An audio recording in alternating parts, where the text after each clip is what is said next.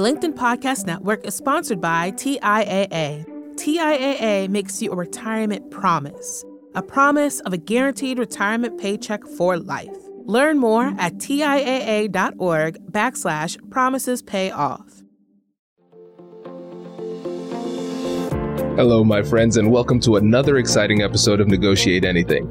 This show is produced by the American Negotiation Institute, and with over 5 million downloads and listeners in over 180 countries, listeners just like you have made this the #1 negotiation podcast in the world.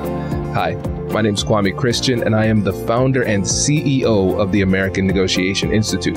Here at ANI, we believe that the best things in life are on the other side of difficult conversations, and we are passionate about providing you with the best content that will help you to make your difficult conversations easier, both at work and at home. Lastly, I want to remind you that we offer consulting and conduct trainings, both virtually and in person, all around the world. Our focus is in 3 main areas. First, negotiation and conflict resolution. Second, leadership. And lastly, diversity, equity, and inclusion. Check the link in the description below to learn more about how we could work with you and your team. And now, without further ado, let's jump into the interview.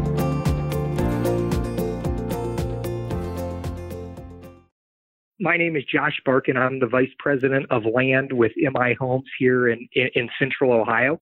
I'm in charge of all of our land acquisition and land development within the Central Ohio market.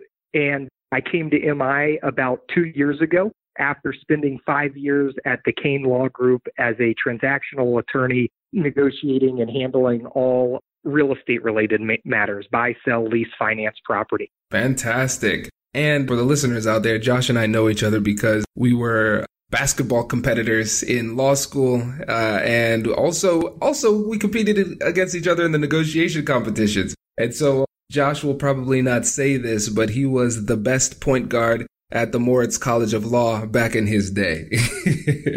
An amazing claim to fame for myself. I'm really still trying to have that carry on. That's fantastic. Well, perfect, man. I'm excited to have you on because I know, having negotiated against you in law school, I know you have the skills, and based on your success post-law school in your practice and now with MI Homes with your transactional law work, I know you have a lot of value to add to the audience. And I'm really excited, especially about the 3 topics that you chose, which were understanding your end game, understanding what the other side needs and wants, and digging deeply into due diligence and its importance when it comes to negotiation. So let's start off with number 1, understanding your end game. What do you mean by that?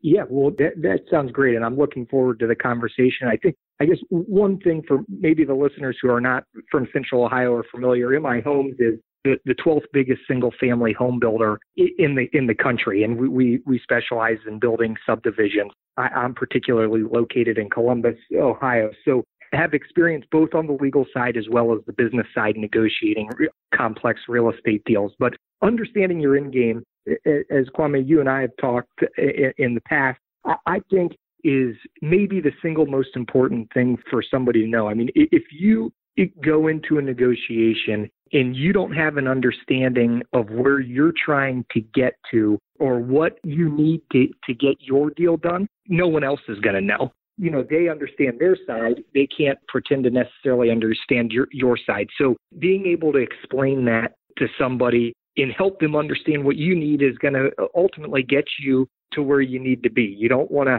unnecessarily ask for things that don't help. Know where you need to be and understand what it takes to get there. Fantastic. And so when it comes to understanding your end game and then effectively communicating it to the other side, what do you think makes that so difficult for people sometimes? I think that people oftentimes get caught up in seeing a negotiation as a win-loss scenario, that it's almost like a game. And they get tunnel vision and saying, this is where I have to get. And if I don't get exactly like this, that it's a loss or it's not the best situation. And I personally don't think that could be further from the truth. You know, negotiation, and the thing that I had always liked about being a transactional attorney is that it wasn't necessarily meant to be adversarial, that everybody was in it to find a common end game and accomplish their goals. And if somebody else accomplishes their goals at the same time, why is that a bad thing? And so if somebody doesn't understand where they're going, kind of like we said, how do you get there? And then it just screws up a good negotiation that everybody's confused, leaves the table saying, what are we trying to accomplish here? And when that's the feel in a negotiation, you never get a deal done. Absolutely. No, it makes a lot of sense. And it's incredible just how many of these negotiations in particular, but difficult conversations in general, end up in this realm where it's not entirely clear what either side wants. It's impossible to be productive in a dialogue when you don't know where you want to go and the other side doesn't know where they want to go. So making sure that you're crystal clear on your goals before coming to the negotiation table is critical. And so for you, when you have these negotiations coming up, what do you do beforehand to make sure that you are incredibly clear on what it is you want to accomplish? So it's different as you wear different hats. When you're the attorney, you have certain goals. I mean, you're representing your client, but you're also counseling your client. And that takes on a different thing. As a business person, I know my goals and I know what I can give on and what I can't give on. And the lawyer in a particular situation may not be able to give on certain things, or a mediator may or may not be able to give on certain things. And so typically my experience is obviously in real estate and knowing what I need to get a deal done. And that will sometimes be just me. It'll be my entire land team will bring in sales and understand what we need to have a successful deal. And sometimes that's 1 or 2 items. Sometimes that's 9 or 10 items. And it frankly just depends on what's going on. But what we do is we try to get there and don't be greedy. Obviously, if we can get a better deal than we ever expected, we certainly want that. But you try not to be greedy, get to a place that makes sense for you. And then, find out how you can help the other side satisfy their concerns. And it's really then everybody leaves the table happy and hopefully you have a good working relationship to actually see the deal through. Because if you have a negotiation that really goes south and even if you get to a contract, are they willing to help? Or when something inevitably goes wrong in due diligence or at the zoning level, is anybody willing to help the other one to make sure it gets there, or is it just a lot of money out the door? And so we look at all of those things and try to say, how do we get there? And, look at any type of metrics that may be favorable to us. And we really sit down and we iron it out as much as we can before. And so I can go in and be as crystal clear on my agenda and what I need to make it work. There are 2 main points I want to pull from this because there were a lot of gems, but 2 of them are standing out to me. And one is when you said you have to understand which hat you're wearing, because in an organization, there are multiple roles that we play. So for you have some externally focused negotiations where you're talking to the other side, but you also have some important internal negotiations. And it's important to have those internal dialogues first because you play a different role. And so you have to think about it as a different negotiation. So in the overall negotiation externally, we have to have clear goals and understand the end game. But also in those individual negotiations that we have within our company, we have to have that clear end goal as well, because those negotiations are important. And frankly, they're the negotiations that are going to happen most often, those internal negotiations. So paying attention to this strategy that you're giving us with those individual conversations within the company and externally, that's going to be critical. I think you're right. You're constantly wearing different hats. And internally within our organization, we have, a land department, a sales department, a construction department. Everybody has different priorities and has a different role. But at the end of the day, we're all in the business of building great places to live and selling homes. And you take in all the considerations, but you really got to understand your strategic business purpose for doing a deal or pursuing an idea or innovating into another area of the business. And you need to go back and forth with everybody and hear their insights, because everybody's going to look at it a little bit differently because their job's a little bit different. And from there, hopefully you really fine tune what's important to you in your organization. And then that shines through as you kind of go into the external negotiation, and it allows you to structure a deal that works for everybody within your business or company. Exactly. And it's so critical to get those internal stakeholders aligned, because once you have that alignment, you have a clear, unified message that you can bring to the other side. And I think a lot of times when you are in the role that you're in, or for instance, in procurement, where you have internal customers and then you're trying to secure a contract from the outside, it can be tough if there's a situation where there is misalignment internally, because it makes it more difficult for you to communicate effectively externally what your needs are and what your goals are. So making sure that everything is aligned internally first clarifies your end game, so then you can perform at a higher level during the conversation. Yeah, I completely agree. A lot of times the internal, whether it's department in a business or lawyer to client, is the hardest negotiation. I mean,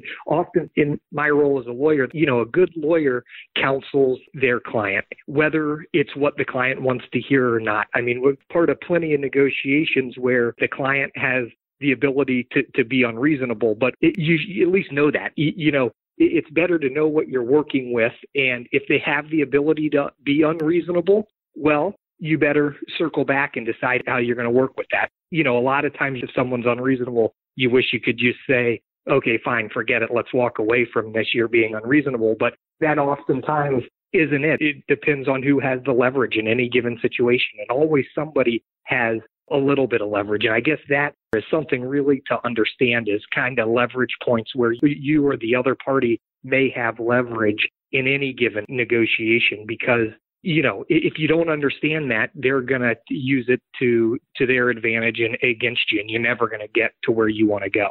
Exactly. And sometimes those leverage points aren't readily apparent. And again, that's why it takes so much diligent preparation beforehand to make sure you have a thorough understanding of the power dynamics within the relationship, so you can then use the leverage appropriately and effectively during the negotiation. And for the listeners out there who haven't yet, you can go to AmericanNegotiationInstitute.com/guide and download our one of our free negotiation guides there. You'd get access to all of them, and it'll help you think through the preparation process and go through that power analysis, so you can find the source of power before the negotiation happens, so you can use it effectively during the negotiation. But before we move on to number 2, I want to give you a chance. Is there anything else that you wanted to talk about with regard to understanding the end game, Josh? I think that's probably pretty good for right now. And as we go into number 2, I probably talk about how it kind of all ties together. Perfect. Good deal. So without further ado, let's jump to number 2. Does your company invest in professional development training? If you believe that your team would benefit from a negotiation workshop, all you need to do is go to our website, fill out the workshop request form, and then we'll set up a time to chat. These workshops are completely customizable, and we've done them all around the country. Negotiation and conflict resolution skills are beneficial across all professions, but they're especially useful in procurement, purchasing, sales, sourcing, and contract management. Our calendar is filling up quickly, and we even have some workshops scheduled for next year. If you think you might want one, I'd suggest reaching out soon so you don't miss out. Check out the link in the description to learn more, and we will be right back after this. The LinkedIn Podcast Network is sponsored by TIAA. In the last 100 years, we've seen financial markets swing, new currencies come and go, decades of savings lost in days, all showing that a retirement plan without a guarantee, quite simply, isn't enough. So more than a retirement plan, TIAA makes you a retirement promise. A promise of a guaranteed retirement paycheck for life. A promise that pays off. Learn more at TIAA.org/promisespayoff. From the minds of visionaries to the desks of disruptors, I'm Lars Schmidt, host of the Redefining Work podcast. Join me each week as we explore the new world of work through the lens of those shaping it. CEOs, HR leaders, investors, and more. Be a part of the conversation that changes everything. Subscribe to Redefining Work today. So understanding what the other side needs and wants. Tell us more about that. So this is almost very similar conversation as understanding your end game. The better you understand what the person you're negotiating wants and needs. And obviously, as we all know, there's a difference between wants and needs. That will help you get to where you want to go. Because the other side getting to where they need to be is not in conflict with you getting to where you need to be. It may just be, if price is the most important thing to each party, yeah, certainly you just have a differing of opinions. That's going to be hard to overcome. But oftentimes in the negotiations that I've been involved with and in complex transactions, price is the easy thing to figure out. Everybody can settle on price. It's all the other issues, whether it be timing issues or risk mitigation issues. Those are the ones that are the hard thing. And if you can start to understand what is important to the other side, it's going to get you to yes and get you to a deal a whole lot quicker. You're absolutely right. And I love how you sequence this, talking about first understanding your end game and then understanding what the needs of the other party are. Because when we reviewed that first point, we recognized it's not always obvious what it is that we want. That it often happens that if we don't thoroughly prepare, our goal, our end game isn't readily apparent to us. So it's not going to be readily apparent to the other side. And so bringing it to the second part, understanding the needs of the other side, it helps us to recognize and empathize to a certain extent that during these conversations, the people on the other side might not be entirely clear on what their end game is either. Yep, that's exactly right. So, this is an interesting conversation. As I think back coming out of law school, I think a good analogy for all of this is, when I came out of law school, I just wanted a job. And, I'd go talk to lawyers and people at different law firms and, I'd try to get a job. And I would talk to them and they would always say, well, what do you want to do? And I would say, I don't know. I want a job.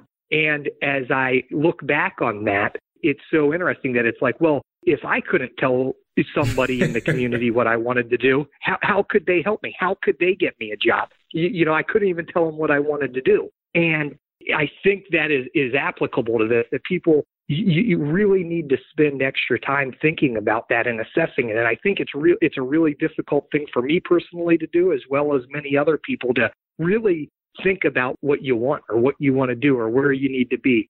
So I say that just as we talk through this. But I think oftentimes the other side doesn't know what they want.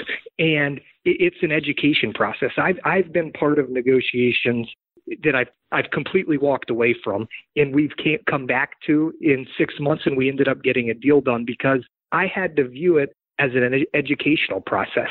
In my business, I have to rezone a property to my use before I can buy it. My company is not in the business of land speculating, so we have to know that we can build what we build. And that takes time. That could take over a year in a lot of local municipalities. But if people don't understand that and they think somebody's going to come in and write them a check in 30 days, we got a problem. And not only are they going to write them a check in 30 days, they're going to pay them a value of property that is zoned for a more intensive use. And they say, well, we've heard that people are paying this per acre. Well, people are only paying that per acre if they have the zoning that allows them to build X, Y, and Z. And people say, oh, I don't know if I believe that. I want my money in 30 days and I want out. And it doesn't work like that. The only way you can overcome that is by continuing to educate them on the process. And that takes time. And start to understand what makes people tick is very different. A lot of time in my business, what we see is that a farmer will own his land for many, many years and he won't want to sell. And ultimately what happens is that the farmer passes away and the kids have the property and the kids decide they don't want to farm it anymore. So they sell it. And the kids' interest is very much in, liquidate the assets so they can get some money. Alternatively, if you were dealing with the farmer that's still there, it's tough for him. This has been his land for 30 or 40 years. Is it important that his family name is somehow in the community? Is it important that no one knows about it for any period of time? There's a lot of different considerations, but if you ask good questions and talk through different scenarios with people, you can help them start to form what's really important to them. And some people, at the end of the day, the money is the only thing that matters. And at least you know that. And then you got to figure it out, because if you don't get them the money, nothing else matters. And then there's other people that have very different intentions. But I guess it all goes back to really continuing to educate them and and help them understand and have dialogue and see where that can get you. So in your process of education, what are some different approaches that you use or tactics that you use to educate the other side? Yeah, that's a very good question. And a lot of it is nothing but time. And you need to sit down and meet with them and give them as much information as you have. Compare it to other transactions. Compare it to your risk tolerance structure, whatever it may be, and talk them through it. You know, how MI Homes, a public company, does business is very different than how a private developer has the ability to do business. The way a single family builder looks at ground versus a multifamily person looks at ground is very different. And I think that explaining your concerns, your considerations, transparency will get you a lot farther than you could possibly think. You don't need to try to trick somebody into something or fool them into getting somewhere. If you're transparent with the considerations that are important to you and where you need to be, and you respect and hear what's important to them, I find that it's really this cliche, but I mean, you build bridges and instead of tear them down, that you get a lot closer than you do on anything else. And it's amazing that probably gets 7 or 10 deals done. And it's the other 2 or 3 that are particularly difficult that you just have to dig in and really work hard on. Right. I love that. That's really, really helpful. And especially I love the part about transparency, because you're not saying give away information that would be potentially damaging for you for no strategic purpose. But the thing is, with transparency, it often triggers reciprocity. If the other side is not being as forthcoming with information, oftentimes if you are transparent and you provide a little bit of information that doesn't hurt you, they learn from that. They say, okay, I can trust Josh. I can share a little bit of information with him because he shared a little bit of information with me. And so it's that transparency that is also a tool that is an information gathering tool during these conversations as well. Yeah, that's exactly right. I mean, most people, you can tell when somebody's being forthcoming and honest with you most times. And then most times you can tell when somebody is not honest, is not forthcoming, and is quite frankly not that nice to sit and talk to, that you know how you react to that. And if you can just start dialogue and everybody feels comfortable together and that they're working to a common goal, that at the end of the day, especially in a real estate transaction, typically a commercial real estate transaction, that at the end of the day, both parties are there to make money. The end user may be to sell groceries and the other person may be a landlord, but they want to make money. And typically cooler heads will prevail when they get there. So the easier that you can make that by being transparent and upfront and giving some people some information, I think that helps. And yeah, you're certainly not giving away anything that's proprietary or telling them some trade secret that would hurt you, but explain to them why this is the 3 things you need to get out of the negotiation. And if you don't get it, you can't do the deal. Right. I agree 100%. Perfect. Well, let's move on to number 3 with the time we have left, due diligence. As a lawyer, you know I love this. So tell us a little bit more about what you mean by due diligence and what role it plays in the negotiation process. So I think due diligence is a kind of a good one to end on. It circles back to the first 2, and I think maybe we even talked about it a little bit early on. But the due diligence it's 2 sides, really kind of like what we talked about. The first part is understanding what you need and why, and what you believe, and what's the justification for it. I mean, if you're asking for the price to be $1 million, can you justify it? If you can't, it's probably an unreasonable ask. If you can justify it, then you're probably on strong footing, and you should be able to produce that information to the other side. The other part of due diligence is understand who you're negotiating with. Start to understand what's important to them. Where are they from? What types of things might they be thinking about going into the negotiation? Or have they done deals in the past, and how have they done other deals? That's always very important. I've been in negotiations, and, I know that over here you did X, Y, and Z. Why won't you do that here? And 1 of 2 things is going to happen. Either you're going to get a reason that makes sense, and you're going to say, okay, I guess I agree with that. I understand why you won't do it here. Or they're not going to be able to explain it. And they say, well, you're right. And I guess, okay, I'll do it here. And I think understanding that's important because they'll probably know what you've done elsewhere. And in my day job now, if I go into a negotiation, I a lot of times hear, well, you paid this over here, and I better have a really good answer for that. Why can't I pay that? Or why can I agree to do it in that timeline over here, but I couldn't over there, or I could speed it up over there? Because everybody wants the transaction to go quicker. So you better be able to explain that away. And that, to me, that is all a part of the due diligence process. And it really goes doing your homework to understand what you want and understand what they want. I love it. And what we're seeing here is that this due diligence process allows you to ask higher level questions. And those questions that you ask by themselves are persuasive. With the example that you gave, you weren't making an affirmative argument by declaring that there was an injustice in what the person was trying to do, but you simply asked the question, and there wasn't a good answer, and that was it. And so a lot of times you can use the due diligence to almost weaponize your questions. So it's like you understand what they've done in the past, you understand who is on the other side, and you understand the entire situation. And now you can use these questions to move the needle persuasively in a way that is not unduly aggressive or offensive. That's exactly right, Kwame.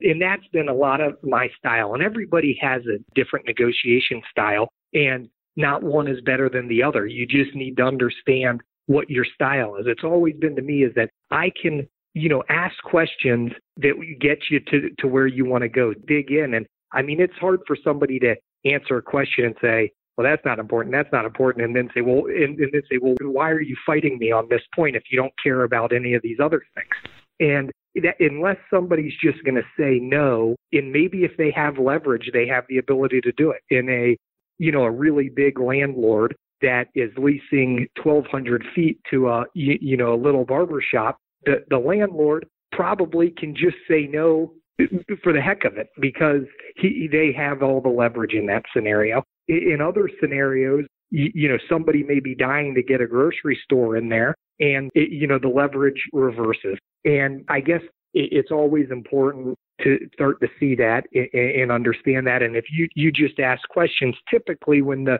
leverage is equal, you can kind of get there and talk people out of their positions or into where you need them to be because they realize that it's not bad for them to be there. They're still getting what they need. Right. And on your end, do you ever do due diligence on yourself? And so what I mean by that is just going back to the example that we had before, where you were able to do research and see what they've paid for something in the past. You understand that the other person is going to do the same thing for you and your company. So you want to do research on yourself to figure out what vulnerabilities you have in order to protect yourself. Is that something you've done? Yes, that's an interesting question because I probably don't sit down and say I'm doing due diligence on myself right now. But I guess what it really is understanding your business and understanding your client. One of the things that I liked about the practice of law before I switched was the actual practice, the technical practice of law,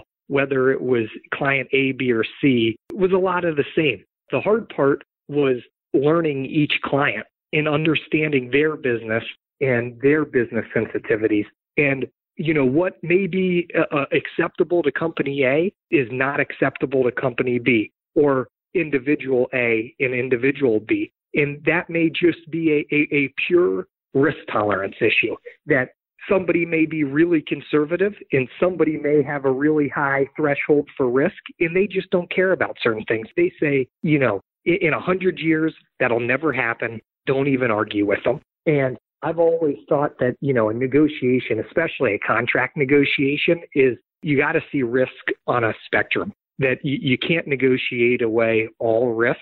It's not black or white. It's a kind of a sliding scale, and you have to view it that way. And so if you understand your business, it's a lot easier to get a deal done. And so I say all that because it's kind of the due diligence of ourselves. Our operation is an ongoing operation every day. Understand our business. What was important to us 5 years ago is not necessarily what's important to us today. And that's something that we have to talk away. How housing is changing, the way people live is changing. just because all these houses were built like this 5 years ago doesn't mean they should be built that way today. And everybody needs to be continuously evaluating that so they know what they're negotiating for and what they want moving forward. I love it. Man, those are great points. Congratulations! You've just joined an elite club. By listening to a full episode, you're now officially on the Negotiate Anything team. So welcome aboard. What most team members do is they subscribe to the podcast because that allows them to automatically get the latest episodes of the show. The best things in life lie on the other side of difficult conversations. Keep learning, keep practicing, and keep getting better. Your relationships will improve, your career will soar, and you'll have the confidence you need to get the most out of these crucial conversations. Again, thank you for joining the team. We're excited to have you, and I will see you in the next episode. I'll catch you later.